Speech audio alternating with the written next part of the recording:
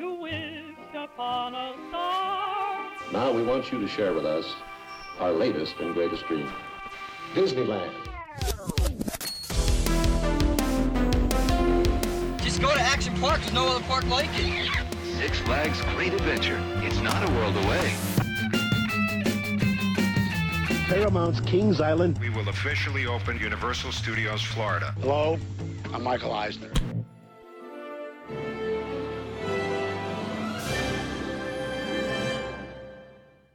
Now, here is your host. Hi, my name is Kevin Perger, and welcome back to the Defunctland Podcast. This is the first podcast episode of Season 2, and I'm so excited to discuss our first Season 2 episode, Journey into Imagination. Today, I am joined again by Ron Schneider. Ron did a few podcast episodes with us toward the end of 2017, discussing his experiences writing for Universal Studios and some of his wonderful stories of his time as the original strolling Dreamfinder and Figment.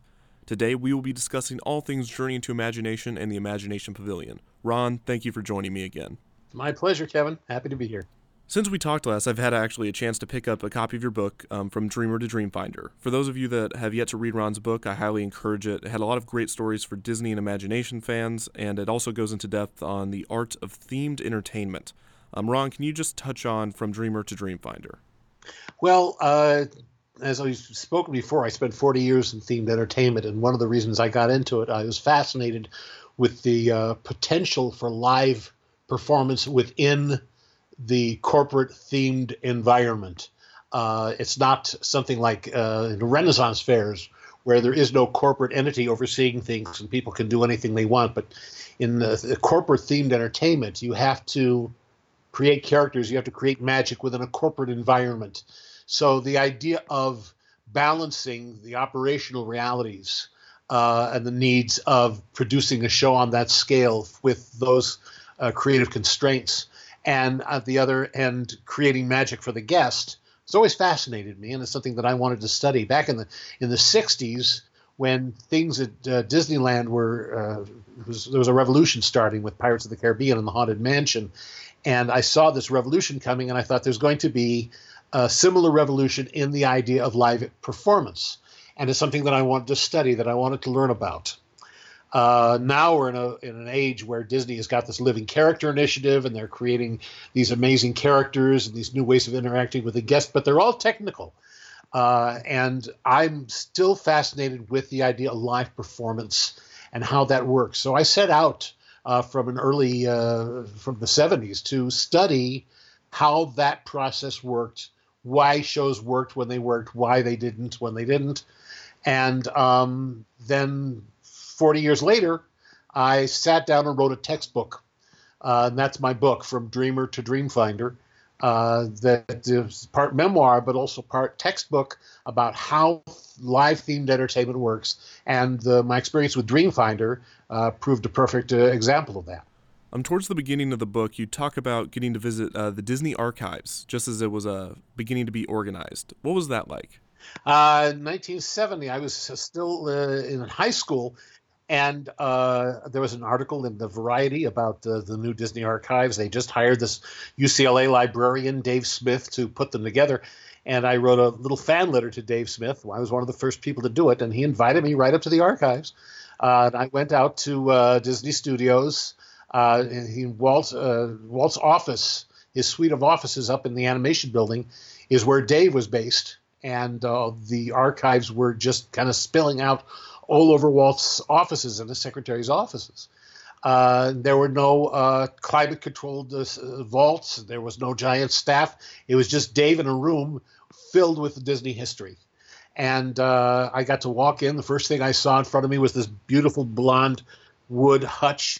Then piled on these glass shelves were the animation cells from Steamboat Willie, the first sound Mickey Mouse cartoon. I got to handle the cells. I got to see the first Lincoln robot was in there, and the Zorro costume. I got to walk through Walt's formal office, which hadn't been touched in the 4 years since he'd passed.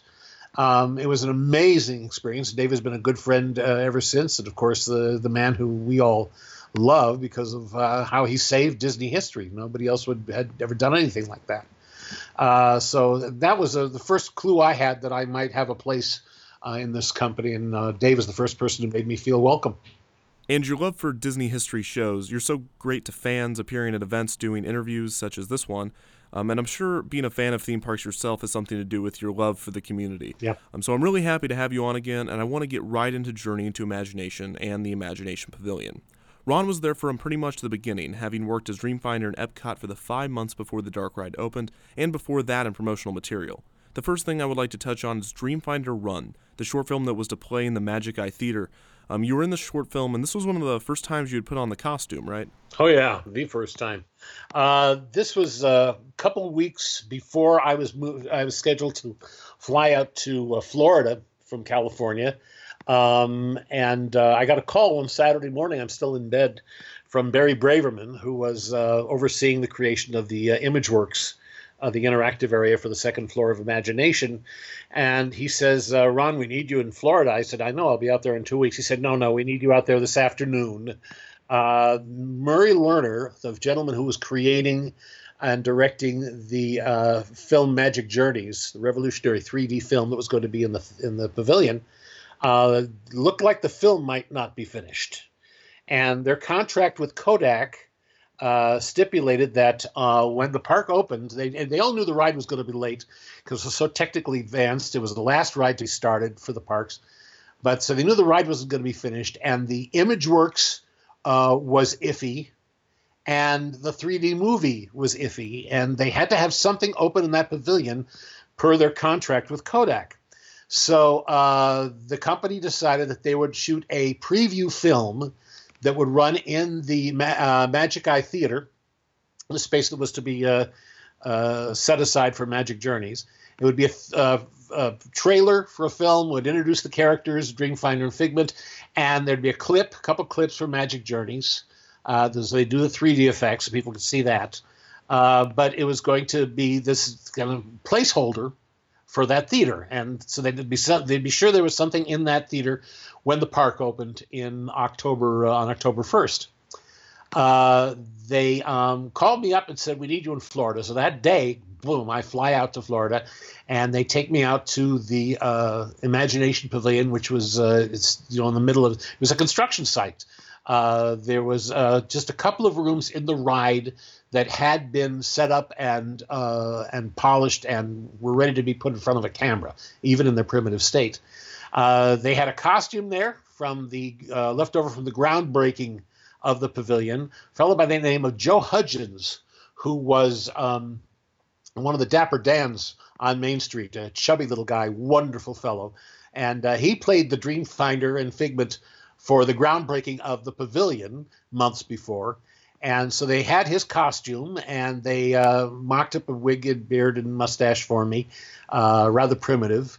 And they shot some footage of me running around on the second floor of Imagination inside the crystals and walking through the Rainbow Tunnel with a prototype Figment puppet. That was the very first thing I ever did as the character. And then we flew back to California to WED's Tahunga facility. And there was a fellow there by the name of Mike Jitlov, Jittlov, who is a revolutionary filmmaker. He does stop motion, but he does it in a way no one else does. There's a wonderful film of his called The Wizard of Speed and Time.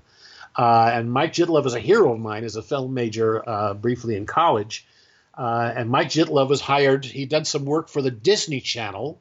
You might be familiar with a film he did for the Disney Channel that was about a guy who was seeing his psychiatrist about his obsession with Mickey Mouse, and the psychiatrist's office comes alive with thousands of marching toy Mickeys. That was Mike Jitlov.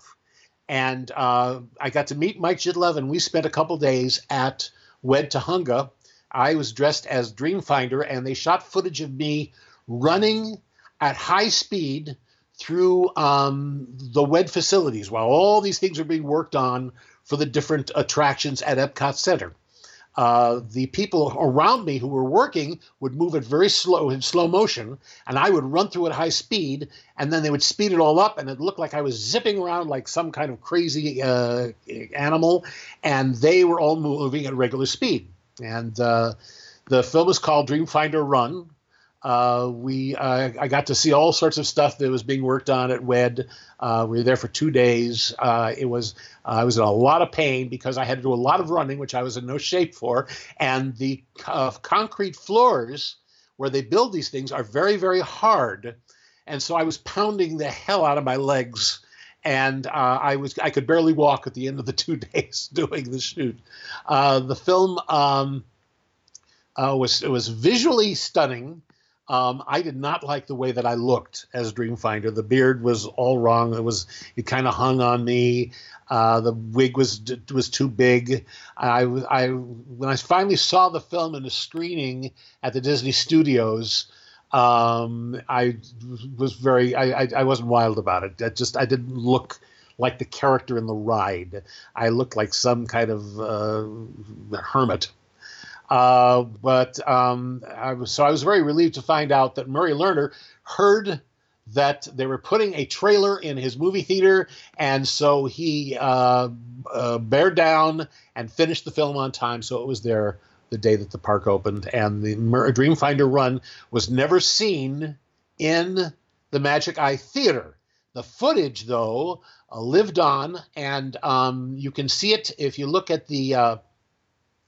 Well, first of all, Dreamfinder Run you can see in one of the Martin Smith tributes to Imagination. He has the entire thing on there. And also then when they wind up filming the television production for the grand opening of Epcot Center that we'll talk about in a bit with me and Danny Kaye, when I'm delivering these little rhymes about the pavilion, and you'll see footage of me as Dreamfinder doing the Dreamfinder Run over that. So Epcot opens, and you are the only character to be strolling around Future World, but Journey into Imagination has yet to open. Were people confused as to who you were? Was it difficult to establish the character without the ride? One of the very first things I did, and I think this was actually just before October 1st, the company flew me down to Miami, and I rode on a Kodak float through the Orange Bowl Parade through downtown Miami. They built an enormous float, just stunning, with the dream catching machine in full size. Figment and I sat up on my chair up in the front, and there was the replica of the volcano, the letters of volcano, the typewriting volcano on the back. And we rode through the middle of downtown Miami at night, like I say, maybe a week before the park opened. The whole route, everywhere we went, everybody was shouting, "It's the Dreamfinder." Everybody knew who we were. Now, this has never been explained to me, but I think I know why. And when I was a kid, if I saw an ad for Disneyland in the paper, my eyes immediately went to Mickey Mouse and whatever characters there were. As a kid, that's what fascinated me, was those characters. And I think that people saw the publicity, and there was always a good sketch of Dreamfinder and Figment on all the publicity for the park. And I think that's why people knew who we were. Everybody had a pretty good idea going in. They didn't know why we were, but they knew who we were. And so I never had to spend any time explaining who I was to the guests. I spent a lot of my time explaining who I was to the press, but not to the guests. They seemed to know who we were. And even if they didn't, I mean, I was this crazy professor and I had a dragon with me. So it's kind of a great icebreaker right there. On to some other promotional material. Tell me about the interview you did with Imagineer Barry Braverman, and the two of you were interviewed by Brian Gumbel.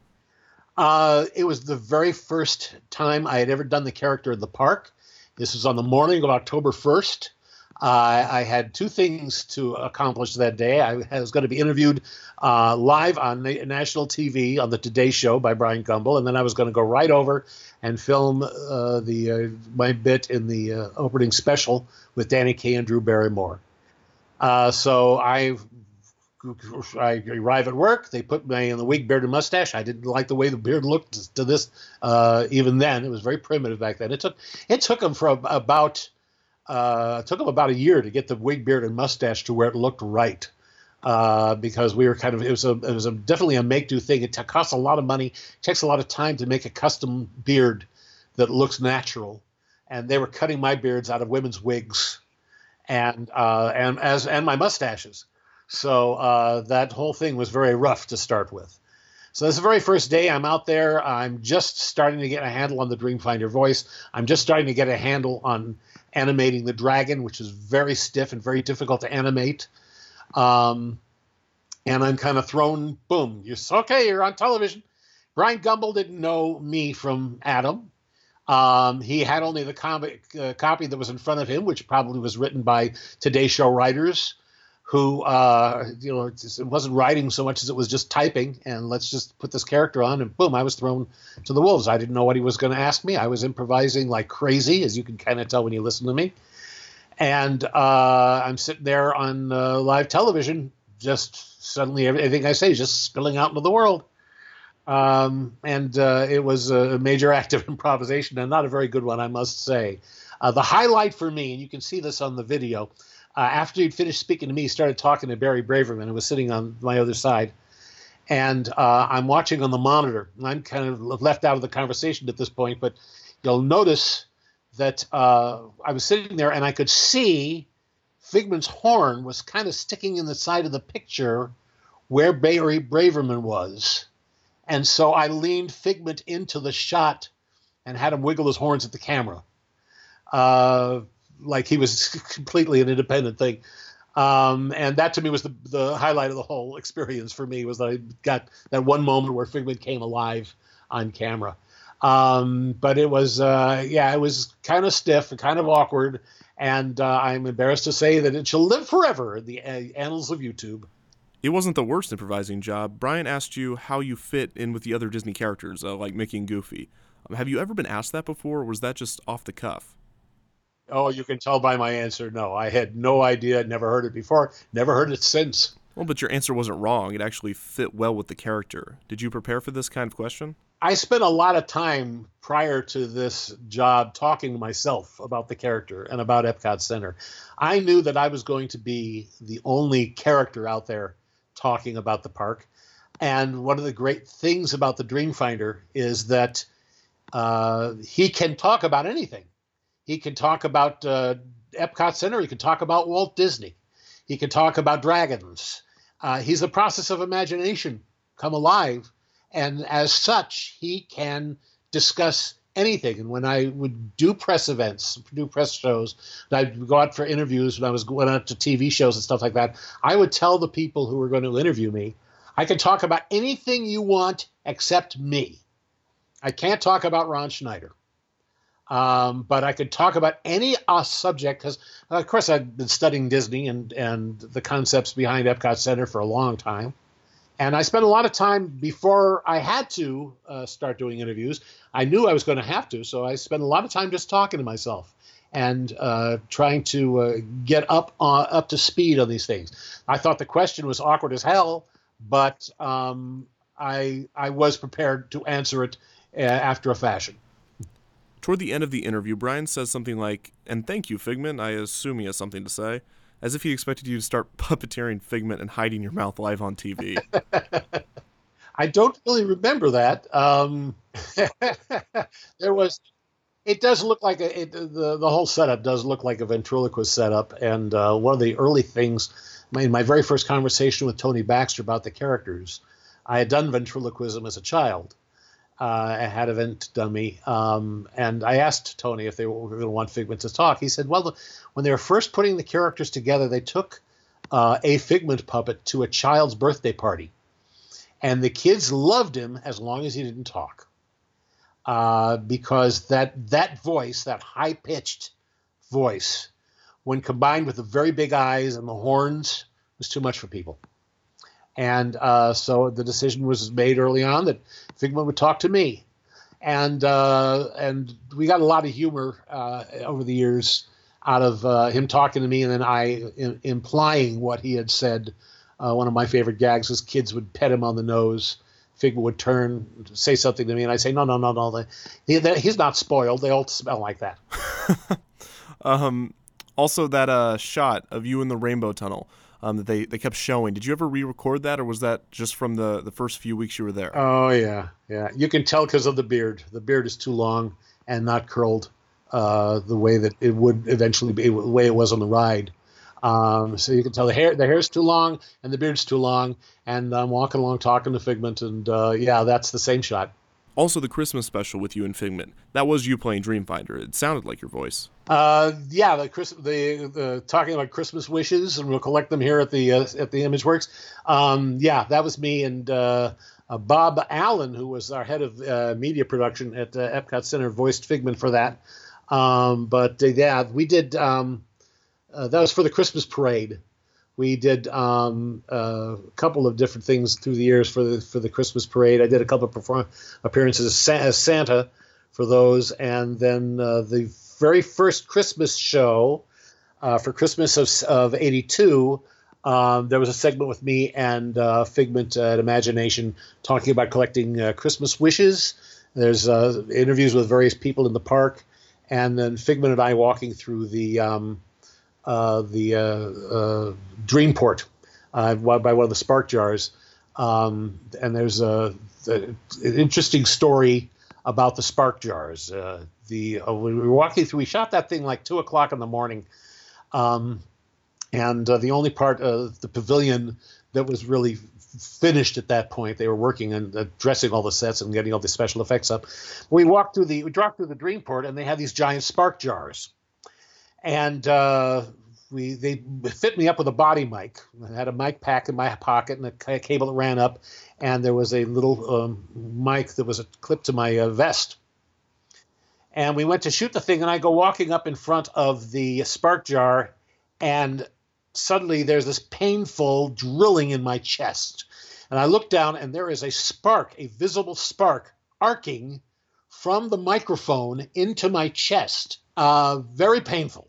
And I got away from that spark jar as quickly as possible, and we finally determined that the static electricity being generated by the spark jar was causing the microphone to give off sparks that arced into my chest.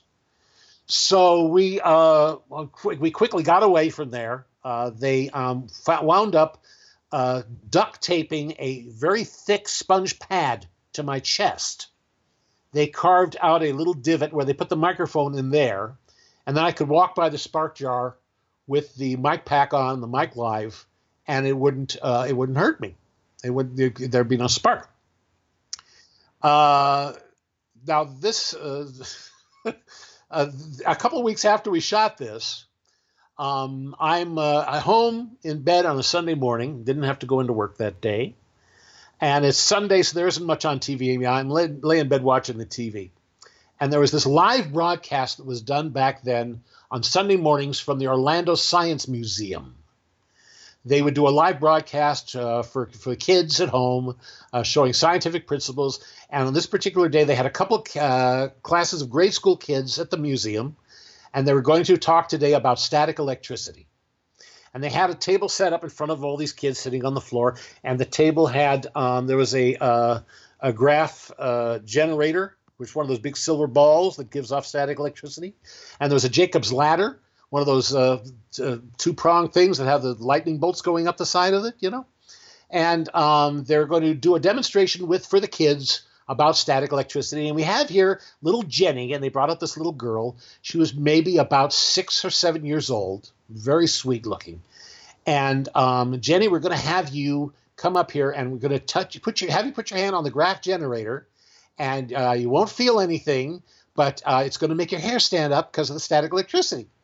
And I look, and Jenny's wearing a wireless mic.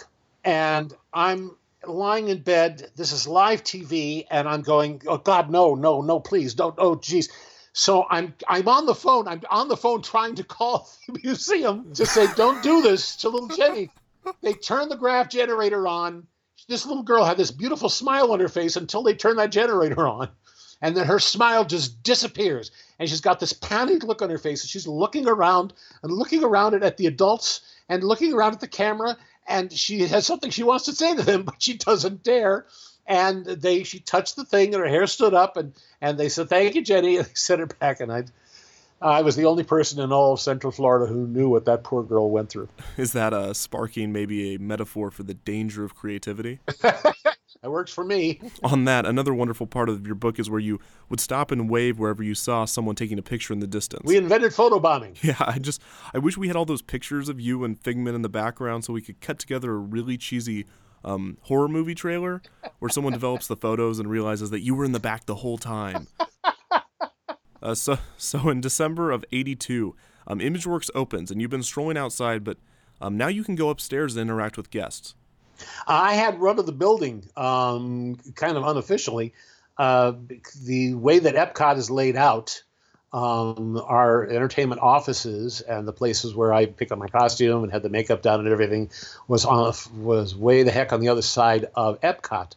So I had to take a bus to get around the outskirts of Epcot and then walk to my pavilion. So there was nobody. I had nobody holding my hand or running interference for me. I was very much on my own all day. And I had this massive pavilion that was my home, and I took full advantage of that. Before ImageWorks or the ride was open, I spent most of my time down in the picture-taking garden. But as those areas opened up, yeah, I could go in those areas at will, and I did a lot of exploring myself before those areas opened. I walked through the ride every single day, just to watch it being put together because I could, and same thing with the ImageWorks. So yeah, I had run of the place. But your dressing room would eventually move, right, to the behind the Electronic Philharmonic. Yeah, very quickly I found that room. When I first got to the pavilion, that very first day. Actually, the couple days before the park opened, I knew I was going to have to find a space to take breaks between sets, and so I started exploring through the pavilion, and which was pretty much all shut up at that time. There was nobody, no guests around. There was a break area downstairs behind the ride that was for the ride operators, which had nice access to the back of the pavilion, but no access to the picture-taking garden.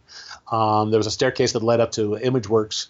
So I started exploring around backstage at the ImageWorks, and behind the Electronic Philharmonic, there was a service hall. There was a custodial room there with a sink. There was a phone in a hallway. There was what they call a fire room that was a bare concrete floor, very tall ceiling, fluorescent lights, and bare walls. The door could not lock. And this is a room that was to be used in case of an emergency. If you had people like in wheelchairs who couldn't get downstairs and they couldn't take them down the stairs and they couldn't use the elevator, they'd put them in there because the room was supposedly fireproof. And they'd be safe in there in case of an emergency. So there was a fan running in there constantly, a very, very loud fan. That was my first break room. I smuggled a couple of folding chairs up there. There were 3 pieces of wood that were nailed together that I used as a table. And that was my break room for the first few days until I got someone up there with a key. They unlocked the electrical room behind Electronic Philharmonic, which had a bunch of electrical boxes on one wall. But other than that, it was a pretty good size. And so the nice people at Disney outfitted it with carpeting. They put in a couch and an easy chair. They had a big makeup table with chairs and a big mirror with lights all around the edge of it. And I decorated the walls with some of my own personal Disney collection. There was a beautiful antique map of Disneyland and pictures of the Wizard of Oz and all sorts of pictures of Walt Disney and postcards with pictures of dragons. I had a little library that I made up with a couple of milk crates with all the books that I'd researched for Imagination and Epcot Center and Dragons. And so I had a great little home up there and a key to it. And the room was directly behind the ImageWorks, so I could get into the ImageWorks real easy. And there was a stairway that ran right down to the picture-taking garden. And that became my home for the next 4.5 years. In the book, you talk about some of your favorite experiences as Dreamfinder and interacting with guests, one of which is in ImageWorks on the upstairs area. What were some of these interactions? One of the favorite things to do in the morning was to go into the ImageWorks where there'd be some kid playing with a magic palette, which was this video screen that you could paint on with an electric paintbrush. And you could call up different images to paint. And one of the things people would inevitably wind up getting up is a portrait of Dreamfinder. And so they just came off the ride when they come up there, and somebody would be painting the Dreamfinder with a video brush, and I'd walk up behind them with Figment, and we just silently stand there and watch them for a minute. And then I just turn to Figment and quietly say, "He's very good, isn't he?" And the kid would turn around, and just a wonderful moment. Their eyes would get as big as saucers, and we'd meet him and shake hands and maybe walk him around a little bit. But yeah, that was a wonderful thing to be able to orchestrate these magic moments for people using the setting. You couldn't do that later in the day when there were millions and millions of people in there in a line waiting to use the magic palettes. But in the morning when there was the pressure was off, you could do some wonderful things. So at one point, you talk about how you got to meet Tony Baxter and Barry Braverman and got to see some of the technology being put into the ride, including the Dreamcatcher. That was in California at WED in Glendale. They had just programmed the scene. The dream catching machine itself was up on sawhorses in the middle of a room hooked up to the computers. The Dreamfinder figure was in place. Figment was in a chamber pot. And there was the very first day that I visited WED, my friend Ken Lisi, who at the time was running the sound department at WED, brought me in to give me a cassette of the Dreamfinder voice, and then he introduced me to Tony, and Barry took me back into the back and showed me that they just finished programming the opening scene of Imagination, and they pushed a button, and I got to witness this miracle. I was one of the first people to see it. The whole opening scene with Dreamfinder and Figment. Once you made your way to Florida, though, you would get to walk the ride before it opened. I walked the ride from the beginning of from the opening of Epcot Center, the last week of September, through March when we opened March of '83 when we opened the ride. So every day I would go down there. The first time I did it in the complete Dreamfinder and Figment rig. I was running into people who were working on the ride and were surprised as hell to see Dreamfinder walking around. But after that, I would just go down there in my Civies and just walk the whole ride path was carpeted, and you could walk alongside where the cars went, and it was just fascinating to see it, especially when you got to the turntable scene with the Dreamcatcher on it. There are 5 of those scenes on that giant turntable. And walking that perimeter of that turntable was like running through the Flintstones house. The background doesn't change. It's the same thing over and over and over and over. People always talk about, hopping out of rides. And the fact of the matter is that you're not going to see much hopping out of rides. And basically what I saw was what was there. It was interesting to see the way it evolved and the way things were polished as it went along, but everything's cemented down pretty well, and it was really fascinating. I went through there one time, and there was Tony Baxter was sitting on the floor cutting plastic rods, making up a doofer sign, because when you first entered the realm of image technology, there were supposed to be all these different animated signs around the entrance by where the Dreamfinder Swami was with Figment and the crystal ball, but they hadn't been delivered. They weren't going to be delivered in time, and so he was improvising signs that would go in those spaces. One of the other things about the ride that Tony told me was the laser writer effect in the performing arts section, where Dreamfinder's conducting, and there's laser images of a bird flying and a hat and cane and drama and comedy masks. That was supposed to be, they had animated a beautiful sequence with Figment in a tutu that was going to be dancing with a ballerina. And this is all done with a laser writer. And they were going to be dancing around each other on this big stage. But it wasn't going to be ready in time. And so the laser writer footage that was there with the hat and cane and the masks was the sample video that came with the Laser Rider.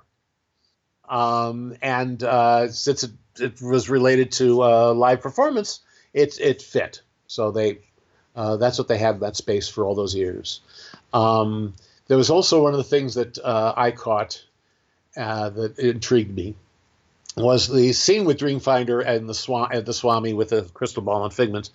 There was this dialogue between the two of them, and Dreamfinder's going, Figment says, Dreamfinder could take us, or imagination could take us anywhere. He goes, it's your key to exploring the wonders of your world, fantasy and reality. And you could hear Dreamfinder's voice speed up. His pitch would raise at the same spot every time he got to this particular line. It's your key to display the wonders of your world, see fantasy and reality. And the voice would jump, would speed up slightly, and the pitch would go up. And I asked Tony about that, and he said, that's the computer speeding up so everything's in sync. And it was that way. It was that way for the run of the show, for the 16 years that the show ran. Every time we get to that point, the computer would speed up that one line of dialogue so that everything in the building would be in sync, all the music and all the effects and everything like that. That was one flaw that they never got around to fixing. I mentioned in the episode the fog effect that wasn't used to simulate that you're like floating on clouds. This was removed pretty quickly, right? Well, it wasn't removed. It was installed. It just was never used. I had been there for quite a while, a year or two maybe. And one time I got on the ride, and suddenly the whole ride was filled with fog. There was this wonderful bank of fog, low-lying fog through the ride, especially through the realm of art, the beautiful white area with the carousel and Figment with the jar with the rainbow, and it was this wonderful cloud effect that you almost couldn't see the car you were in, with your head was just kind of going up and down through the clouds. It's a wonderful effect. And I found out that there were 36 fog machines built into the ride, the length of the ride, that were intended to have this fog effect that would carry you through the ride, because we're all flying in the dream catching machine. But they couldn't turn it on because it was a Disney invention, a fog nozzle that created fog, not chemically, but just with water. And the problem was the entire attraction had been painted with water-based paint. And if they left the fog machine on, all of the paint would run off. It would all disappear. And so they couldn't turn it on. So the one time I saw it, it was just an amazing effect, but they couldn't turn it on. Another interesting point about that ride is that it was one of the first examples in the world of digital photography. With Kodak sponsoring the pavilion, one of the early ideas was, well, let's take a picture of the guests so the guests can see themselves in the ride. And so as you were entering the image technology area, there's going to be a flash, and we were going to take your picture. And then later on the ride, as you were coming out of the scene with where Figment is surrounded by the possibilities of the future, and Dreamfinder's on the camera crane, we were going to have a big video projection showing you in the ride. No one had ever done this before. And it was very primitive digital photography. There were 12 metal racks backstage, very large closets, 12 of them. Each one contained a computer and the setup for taking one picture, storing it for the length of the space between where they take the picture and where it's displayed, and storing it long enough to bring it back, and then it would be wiped, and the next picture would be taken. And there were 12 of them lined up in this one backstage room. And Kodak was not wild about the idea of digital photography. They had rejected going into the business, which is why Kodak's wound up hurting pretty bad. But one of the first brushes they ever had with digital photography was because of Tony Baxter and the Imagineers presenting this idea, and Kodak really couldn't turn it down because it was something that nobody had ever seen before. And the power of seeing yourself on camera is something that has always been used by Disney whenever possible. And so you talked to Tony Baxter, and the episode I just did goes into depth on the inspiration for Journey into Imagination, and it goes all the way back to Professor Marvel and his Gallery of Wonders and Discovery Bay, and these things, of course, never came to be. Did he ever relay this information to you when you were preparing for the role? Oh yeah. Well, the very first that first day when they showed me the dream catching machine had just been programmed. After that, he and Barry Braverman and I sat down, and Tony spilled his guts, talked about the hunt for Dreamfinder and Figment's voice, and the work that went into the development of the attraction, the philosophy behind Dreamfinder and Figment. They were very, very forthcoming, and it was just wonderful. They gave me all the background that I needed for the characters. And yeah, he told me that, and he's spoken about it many times in interviews, about how Professor Marvel became Dreamfinder, and the presentation they did to Kodak to sell them on the idea of Professor Marvel.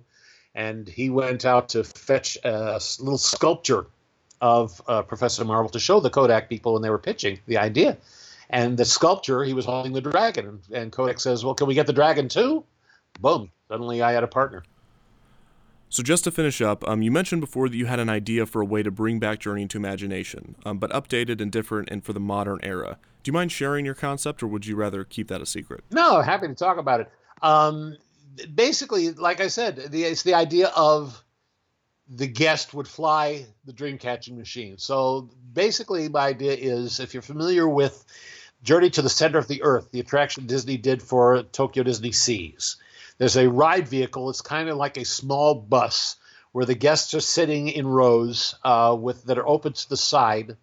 And I would put a dream catcher next to every seat, so that the guests it would kind of look like the cannon on the front of Toy Story Midway Mania, except this one doesn't shoot at first.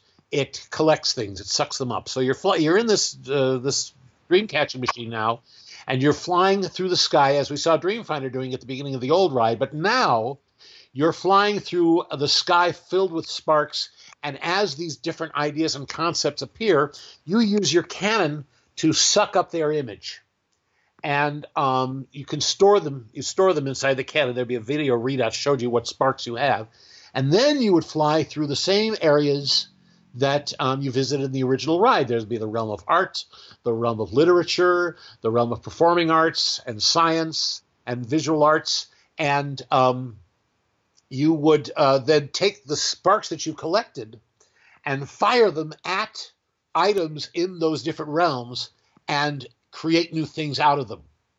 So the whole concept of the Journey into Imagination, the thing they started with, and this is something Tony and Barry talked to me about that very first meeting, was they had to quantify imagination. They had to, if they were going to talk about the project, talk about the subject, they were going to have to break it down into its component parts so they could explain it. They could talk about it. They could make a ride about it.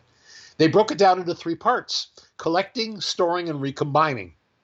We all do this all the time. We collect sparks of inspiration, we store them in our minds, and we recombine them to make new things. This is what all of creativity is. So on my ride, we would collect those same sparks the way Dreamfinder did in the ride. We would store them in our little cannon, which would become what our version of the Dreamport was. That was in the ride.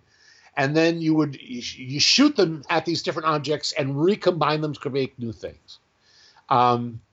This is just a basic thread for a new ride, but it's a way that I came up with of building off of what we had that worked, but this time bringing it into our time, making it personal, a personal experience for you, the guest, and so that we become the Dreamfinders. He's not somebody we meet, but he becomes us, which is basically the message of the original ride, is that imagination is something that belongs to all of us. That's a wonderful concept. I think audiences would absolutely love that. They love that ride style, and I think that they could even surpass Journey into Imagination as far as the message of inspiring guests to be imaginative. So we have 2 links for everyone listening that we would want you to consider checking out. One is Ron's book, which I can personally recommend myself. That link is in the description. And another is a DVD of the ride. And Ron, can you touch on this? Jeff Lang, the wonderful man who does some of the best theme park videos out there, has produced a DVD that's all about Dreamfinder, Figment, and the original ride. There's a 20-minute interview with me about the character, and then there's this wonderful video of the original old ride so you can experience that ride, and then there is a director's commentary track that goes along with the video, and I talk you through the ride and point things out and talk about the history of the attraction and the different elements that were in there.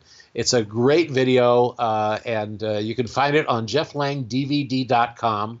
I believe that Kevin's got the link there for you, and you check it out. It's a nice production. Jeff always does first-rate stuff.